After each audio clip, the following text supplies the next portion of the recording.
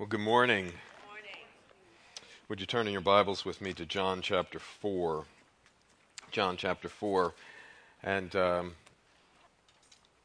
was thinking about just give you an idea of where we're going in these series of messages, where and why we're going this way. We want to figure out what it is that God has for us in this culture that we live in today. This culture has radically changed in some of our eyes. There is a shift. I'm not sure that it has happened as quickly as we ever would actually think if we understand the mechanisms that have been happening underneath the surface for a while. The Bible does have much to say about the struggles that are happening here today. The Bible has much to say about how we are called to live and how we're called to live individually and how we're called to minister to others. I was thinking about the fact that how often is it that the church comes across as either soft or late or unlearned or prideful or harsh? The sad reality is that we have the gospel of God's amazing grace. We have truth. But far too often we get in the way of that truth and it hinders other people from seeing the light of the beauty of the gospel of the Lord Jesus Christ. So what we're hoping to see in these series of messages is how then shall we live? That given this culture of what we're struggling with around us, how are we as a body of believers called to live? How are we called to live in our families? How are we called to live in this body, in this community? And how are we called to live in the outer community that is happening around us? We know that one of the core beliefs here at the chapel is that God changes people through vital relationships. So these vital relationships are going to be important. I think one of the dilemmas that we will find today is that many of our culture, we do not have a strong impact into our culture because we do not relate with the culture. We have not connected with them. What we're going to see this morning, Lord willing, is how Jesus related to those that were around him and how he calls us to do that as well. I was thinking about Jesus, that Jesus was the type of man, and the type of God, of course, who had compassion for those that were hurting. How oftentimes was it in the Gospels that he would see sinners walking around, he would see the misery, he would see the difficulties in their lives, and he would have compassion on them. He was moved to tears many times. He cried over that. He felt compassion and mercy for them. Jesus tended to meet people at their need, their point of their deepest need, that he would help them to see that the need was not just superficial, that there was something deeper that was there in their lives, and he would come and rescue them.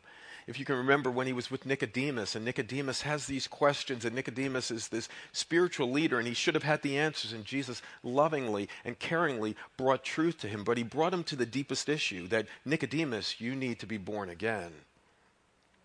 Jesus talked about the fact that he was going to offer rest and comfort and peace. He says, "Come to me, all you who are weary and heavy laden, and what will I do? I will give you rest." That Jesus was that type of person that confronted people when they were in error as well. There was no doubt that Jesus was confrontational, but he was caring in his confrontation. He was confrontational because he was concerned about people. And that's what we need to be able to do as well. And he redirected ways people thought. He got deeper. He didn't just talk about the superficial things in their lives. He talked deeply about the thoughts. He challenged the way people saw things. He challenged their perspectives. He did it graciously and compassionately. I was thinking, why is it that we have a failure as a Christian church to have an impact on our society? I came up with several things. Maybe you'll agree with some. I think we have a tendency to categorize people. We have a tendency to label them. And by doing so, what we do is put a stigma on them. We put them in a camp, we label them, and therefore we tend to separate them from ourselves. They're the sinner, and we are the righteous one. Well, there's not a moment in time that I don't sin. There's not a day that goes by that I don't sin. And I need to recognize that except for the grace of God, I could be exactly in those same people's positions. So I need to be very careful about categorizing people.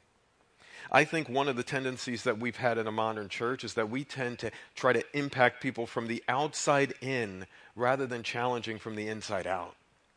That as we speak truth, and that takes longer to speak truth into somebody's heart, to be able to sit down and work with them, to disciple them, to mentor them, to be with them in relationship so that you could start to work on the way they think and work on the values that challenge their lives. I think that we fail to impact people today because we pronounce law without gospel. We pronounce rules without relationship. We pronounce commands without compassion. We pronounce truth without grace. It's very easy to throw a Bible verse at somebody, but the gospel, the Bible is not just law, but it's gospel. It's not just truth, but it's grace. And Jesus was a man full of grace and full of truth. I don't know about you, but we tend to go one way or the other. Either we are truth tellers and we'll tell you right off the bat, or we are gracious. But God says that in order to be a relational person so that you can confront the culture, you need to have both in your life. I think that we tend to fail because we tend to magnify and trust in political saviors rather than the power of the Holy Spirit. Whether that political savior is going to be a president that we're going to choose, oh no, what happens if my presidential candidate doesn't get in? This country is not going to be changed by any of the candidates that we have here today. This country is going to be changed by the gospel getting in people's hearts and lives and transforming them. I think that we fail as a church today to impact our culture because we magnify the sins of the world and we minimize our own sins. We fail to deal with our own sins. And that's one of the reasons why people out in the world don't want Christianity, is because they don't see anything different in us. And what we do is magnify their sins and stigmatize them and put a label upon them rather than focusing on the things that we need to change in our marriages, in our homes, in our lives. Right. Lord, I think we fail to impact this culture because we are late to respond. The things that have happened in our culture today have been happening over years. But the church has been late to respond. And then when changes happen, then we overreact. And the problem is this, that God wants us to anticipate with a mind to be able to see down the road of what is going to happen and to live out and to be able to speak truth into our culture and not overreact, to be able to be there with them step by step, day by day. I think we fail to impact our culture because we lack integrity at times. We're not honest in our communications. We're not consistent in our character. I think that we fail to impact our culture today because we lack a servant heart.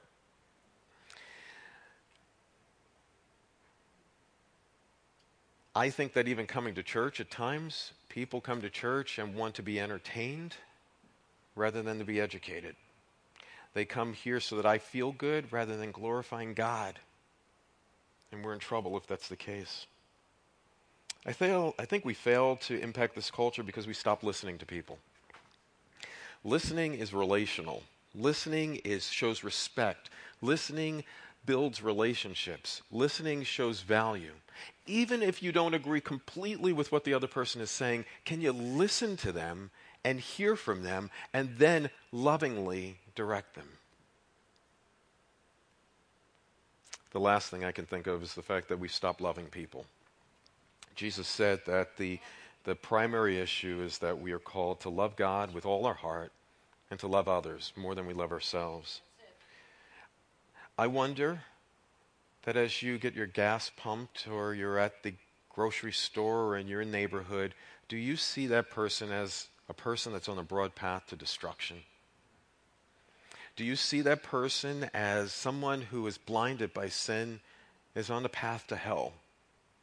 Do you see that you've been given the only remedy for rescue in your life that is not to be held, but to be shared? And I think we miss it. So today I want you to just think about how Jesus responded to his culture. How Jesus responded to two people. I could go for hours on this, but I won't. In John chapter 4, Jesus was with a woman at Samaria. It says this. Now when Jesus learned that the Pharisees had heard that Jesus was making and baptizing more disciples than John, although Jesus himself was not baptizing, but only his disciples, he left Judea and departed again for Galilee. And he had to pass through Samaria. So he came to the town of Samaria called Sychar, near the field of Jacob, that was given to his son of Joseph. Jacob's well was there. And so Jesus, wearied as he was from his journey, sat beside the well, and it was about the 6th hour. Jesus had a purpose to be there. Most Jewish people, because of the Samaritans, would avoid this area completely. Jesus providentially went through this town because he had a divine appointment with one woman that was going to have an impact on other people. And Jesus had to pass through that place, and he sat down at the well. And it shows me that Jesus Christ was human. He was totally human. He was fully human and fully God. And he got tired just like you and I do, just like we get tired on the journey. And he sat down and he wanted a glass of water. But Jesus didn't have a cup there, so this woman comes in the middle of the day. In the heat of the day, she is drawing out of the well. And it's interesting that most people would draw out of the well in the early morning or in the evening, but this woman was coming in the heat of the day. I think we'll find out why in a moment. Well, Jesus, this woman, verse 7, and a woman from Samaria came to draw water, and Jesus said to her, "Give me a drink." Yeah, I know that if you hear many sermons about give me a drink, it's like the fact that Jesus as a Jew was talking to a woman. First of all, that was a no-no. And that Jesus as a Jew was talking to a Samaritan, which was a no-no. But Jesus also said, "I don't have a cup. Can I have a drink out of your glass?" Jesus asked this woman for a drink. Can you imagine that the King of Kings and the Lord of Lords went to the one that was a sinner and he asked for a drink? He made a connection with her. It says in verse 8, "For his disciples had gone a long way into the city to buy food, and the Samaritan woman said to him, 'How is it that you, a Jew, ask me for a drink, a Samaritan, a woman?' For the Jews have no dealings with the Samaritans." And Jesus answered her, "If you knew the gift of God and who it is that is saying to you, 'Give me a drink,' you would ask him, and he would give you living water." And the woman said to him, "Sir, if you have nothing to draw the water, and it's deep, the well is deep, where do you get this living water?" She's thinking earthly. Jesus is going to take her deeper. Verse 12, "Are you greater than our father Jacob? He gave us this well and drank from it, as did his sons and his livestock." And Jesus said to her, "Everyone who drinks of this water will be thirsty again. But whosoever drinks of the water that I give him will never be thirsty again. The water that I will give him will become in him a spring of living water, welling up to eternal life." And the woman said to him, "Sir, give me this water so that I may not be thirsty, and I don't have to come here and draw water." She's still thinking on an earthly level. And then Jesus, caring confrontation out of concern.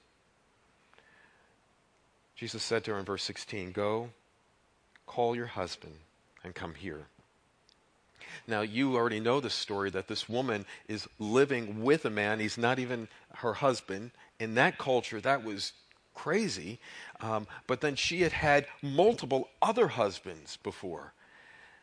And Jesus lovingly said, "Go get your husband." And the woman said to him, "I have no husband." Jesus said, "You are right in saying that. I have no husband. For you have had 5 husbands, and the one you're now with is not your husband. What you have said is true."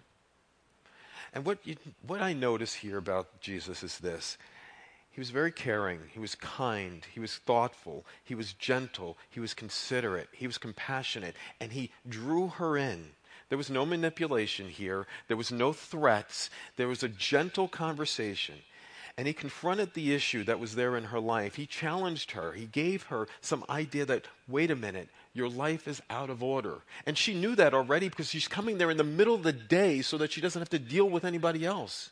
Because everybody else knew that she was a woman of Samaria. Everyone else knew that she was living an adulterous and wrong lifestyle.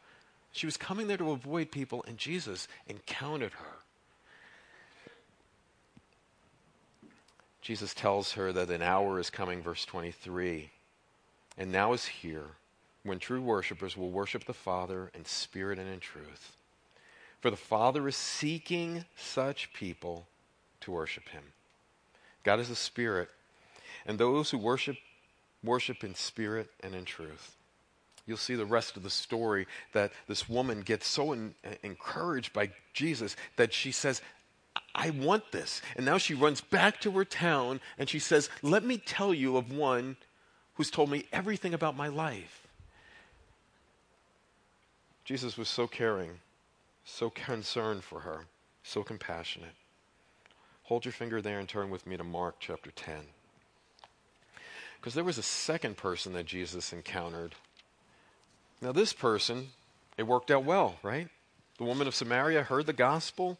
Apparently she accepted Lord Jesus Christ as her Savior. She went then and testified about what God had done in her life. Well, it would make sense that Jesus would treat her well because she accepted him. How did Jesus treat those that didn't accept him? In Mark chapter 10 it says this, the rich young ruler, verse 17. And as he was setting out on a journey, a man came up to him and knelt before him and asked him, Good teacher, what must I do to inherit eternal life? And Jesus said to him, Why do you call me good? No one is good except God alone. You know the commandments: do not murder, do not commit adultery, do not steal, do not bear false witness, do not defraud, honor your father and mother. And the man said to Jesus, Teacher, all of these I've kept since my youth. And Jesus said to him, but actually did this. Jesus looked at him, he loved him, and he said to him, You lack one thing. Sell all that you have and give it to the poor, and you will have treasure in heaven. Once again, what we do is we find a Savior who is caring, who is confrontational, but he was doing it out of concern. And what we see is that Jesus lovingly looked at this man and said, I care about you. Here's your deepest problem. Your deepest problem is not all these laws that you think you've dealt with. Your deepest problem is you have not surrendered your life to God. You believe that there's something here on this earth that is going to bring you personal peace and affluence and freedom, and it won't. And Jesus lovingly pointed out his deepest issue. Verse 22, disheartened by this, the man went away, sorrowful, and had great possessions. So from these two stories, I find that Jesus took the initiative with people. Jesus went to people. Like he went to this woman at Samaria, he went to them. Part of what we need to do as a church is to invade this culture and to initiate and go there after them. Many of them are not going to walk into this building on their own. Many of them are going to be impacted by you out in this world. He took initiative. Jesus gave up traditionalism. Jesus gave up those traditions. I can't talk to this woman. I can't talk to the Samaritan. He went after people because he knew that they needed the gospel of his amazing grace. Jesus was available to others. Jesus was wise and learned. He knew the truth. Jesus looked at others. I work in New York City, and oftentimes I think about it, the thousands of people that pass me day after day. I go into the World Trade Center 3 days a week, and out people after person that is walking by me, do I see them? Do I see that they are people that are in need of a Savior? The sad reality is sometimes I don't. But Jesus looked at people. Jesus loved people. Jesus listened to people, and then Jesus led them to the truth in their lives. There's a gentleness in Jesus. There's a compassion in Jesus. There's a truth-telling in Jesus because he loved people. So as we begin this series of messages, one thing I want to avoid deeply is that we do this topic and it's like, yeah, them. A topic of race, or a topic of justice, or a topic of life, or a topic of sexuality, or any of the other topics that we will deal with over this fall semester. The reality is that we will have a tendency, a temptation to say it's them. No, it's us. because greater is he that is in us than he that is in this world, and that God, except for the grace of God, I could be exactly where those people are. And it was only by God's grace that he's opened our eyes to see the gospel of his amazing grace, and they need to be able to see. And God wants to use you to touch their lives. There's a passage in 2 Timothy, you can turn there if you want, in 2 Timothy chapter 2. Jesus is talking through the Apostle Paul to Timothy. In 2 Timothy chapter 2, verses 24 through 26, perhaps we can use this as our foundation as we move forward this fall. And the Lord's servant must not be quarrelsome, but kind to everyone, able to teach, patiently enduring evil, correcting his opponent with gentleness. God may perhaps grant them repentance, leading to the knowledge of the truth, and they may come to their senses and escape the snare of the devil after being captured by him to do his will. I love this passage. This is Paul, his very last letter he's written. He's writing it to his friend Timothy, his mentee. This one, he is ready to die, Paul is. And it's the last thing he says to Timothy, and it's the last thing he's saying to his church, that I want you to live in such a way that stop being quarrelsome. We have a tendency as a church at times just to get into fights with people, and we think that we can win because we have the truth. But they miss the truth. Don't be quarrelsome. Be kind. Recognize that it is God who is going to do the work in somebody's life. I cannot persuade anyone. I cannot manipulate anyone into the kingdom. It's the Holy Spirit that gets a hold of people's hearts and transforms them. This passage tells me I need to be ready. I need to be patient. I need to be gentle. I need to be willing to proclaim the gospel, but then I also need to be willing to demonstrate the gospel in my life and in your life. So there are people that are hurting today. There is a lot of people that need healing today. He said here in 2 Timothy that there are people that need to come to their senses. I think we believe, and I wasn't saved in a moment's notice. It took time after time to hear the gospel message over and over again. Some people need to come to their senses. They need to escape the snare of the devil. Do you know what the sin impacts the way we think? Sin impacts the rationality of this world. Sin impacts the way we see things. And what God does for us slowly but surely is he takes the gospel message through you to impact people's hearts and lives. Well, this is only going to happen through relationships. You are called to be salt and light in this world. Salt is this great preservative, and back in that culture they didn't have refrigeration, so you would put salt deep into the meat so it would preserve the meat, but it was also a flavor enhancer. But Jesus said, not only are you salt, but you're light. Light shines in the darkness, and it breaks out and gives an illumination to the world that is out there. So I guess I ask you today, as we begin this series, do you realize that it's going to take time to see people changed? You're not going to say one message to somebody and then all of a sudden they're going to come to Christ as their Lord and Savior, in all likelihood. It's going to take time. You need to be patient. It's a process. Do you recognize that your life can promote change in people's lives? Your life needs to become a reflection of the Lord Jesus Christ in their life. Your life has to be a life of obedience so that they could see the gospel of the Lord Jesus Christ. Your life has to be a fruitful ministry. And as we deal with these topics today, I want you to recognize that there was a moment in time where you were blind. There was a moment in time where you were deaf. There was a moment in time where you were dead, and God, by his amazing grace, rescued you. And in all likelihood, he rescued you through a relationship, because God changes people through vital relationships. One last passage I want you to consider before we close. In 2 Corinthians chapter 4, Paul was talking about his ministry, and he said this. 2 Corinthians chapter 4. Therefore, having this ministry by the mercy of God, we do not lose heart. But we renounce disgraceful, underhanded ways. We refuse to practice cunning or tamper with God's word. But by open statement of the truth, we would commend ourselves to everyone's conscience in the sight of God. And if our gospel is veiled, it is veiled to those who are perishing. In their case, the God of this world has blinded the minds of unbelievers to keep them from seeing the light of the gospel, the glory of Christ, in the image of Son.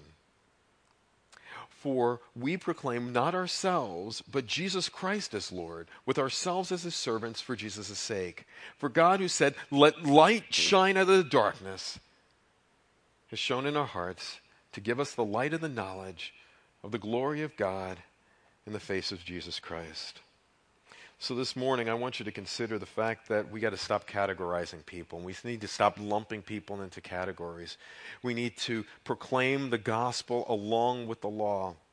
We need to recognize that it's not going to be any political leader that's going to save us. We've already got a Savior in the Lord Jesus Christ. We need to be looking at our own sin in our own lives before we start to magnify the sin in this world. We need to be looking and not overreacting. We need to be taking step after step to come after him. And we need to be caring about people, confronting them in love, because we are concerned about people. And when we do that, we have an opportunity to declare his majesty. We proclaim that his name is exalted, for he reigns magnificently. He rules victoriously. And your power, Lord, is shown in all the earth. We exclaim that our God is mighty. Lift up your name, for you, God, are holy. Sing it again, all honor and glory. In adoration, we bow before the throne. Point people to the only one that is the answer for their hope. Don't point them to yourself. Don't ram them down with truth. Lovingly point out truth, but point them to the gospel of God's amazing grace. Point them to Christ and see lives changed for the glory and honor of his name. Lord, today I pray that there's so many of us today, Lord, that are missing it. We know just enough of the Bible to get us in trouble. We know just enough of the Bible to kind of ram it down somebody's throat. Lord, I pray that you would help us to be truth tellers, but gracious and loving. Father, I know that these people, a number that are sitting here this morning, are here because they love your Son. They're here because they know your word and they love it. They're here because they want to have an impact in our culture and they want to learn how. So, Father, point us back to your Son. Father, point us to the fact that Jesus sat down with a woman and had a conversation with her and pointed out her greatest issue. Remind us of how Jesus lovingly looked at a man who rejected him and still cared for him. And Father, help us to be people that are declaring your majesty to the world. Lord, I pray for those that may be here who have never trusted in your Son. Lord, I pray that they would see that there's hope and healing in the gospel. That I don't have to cover up my shame any longer. My guilt, my fear is gone in Christ. That you've taken it away from us. And for those of us that do know you, Lord, I pray that we would be vessels of your mercy, instruments of your grace, for the glory of your Son. In Jesus' name we pray. Amen.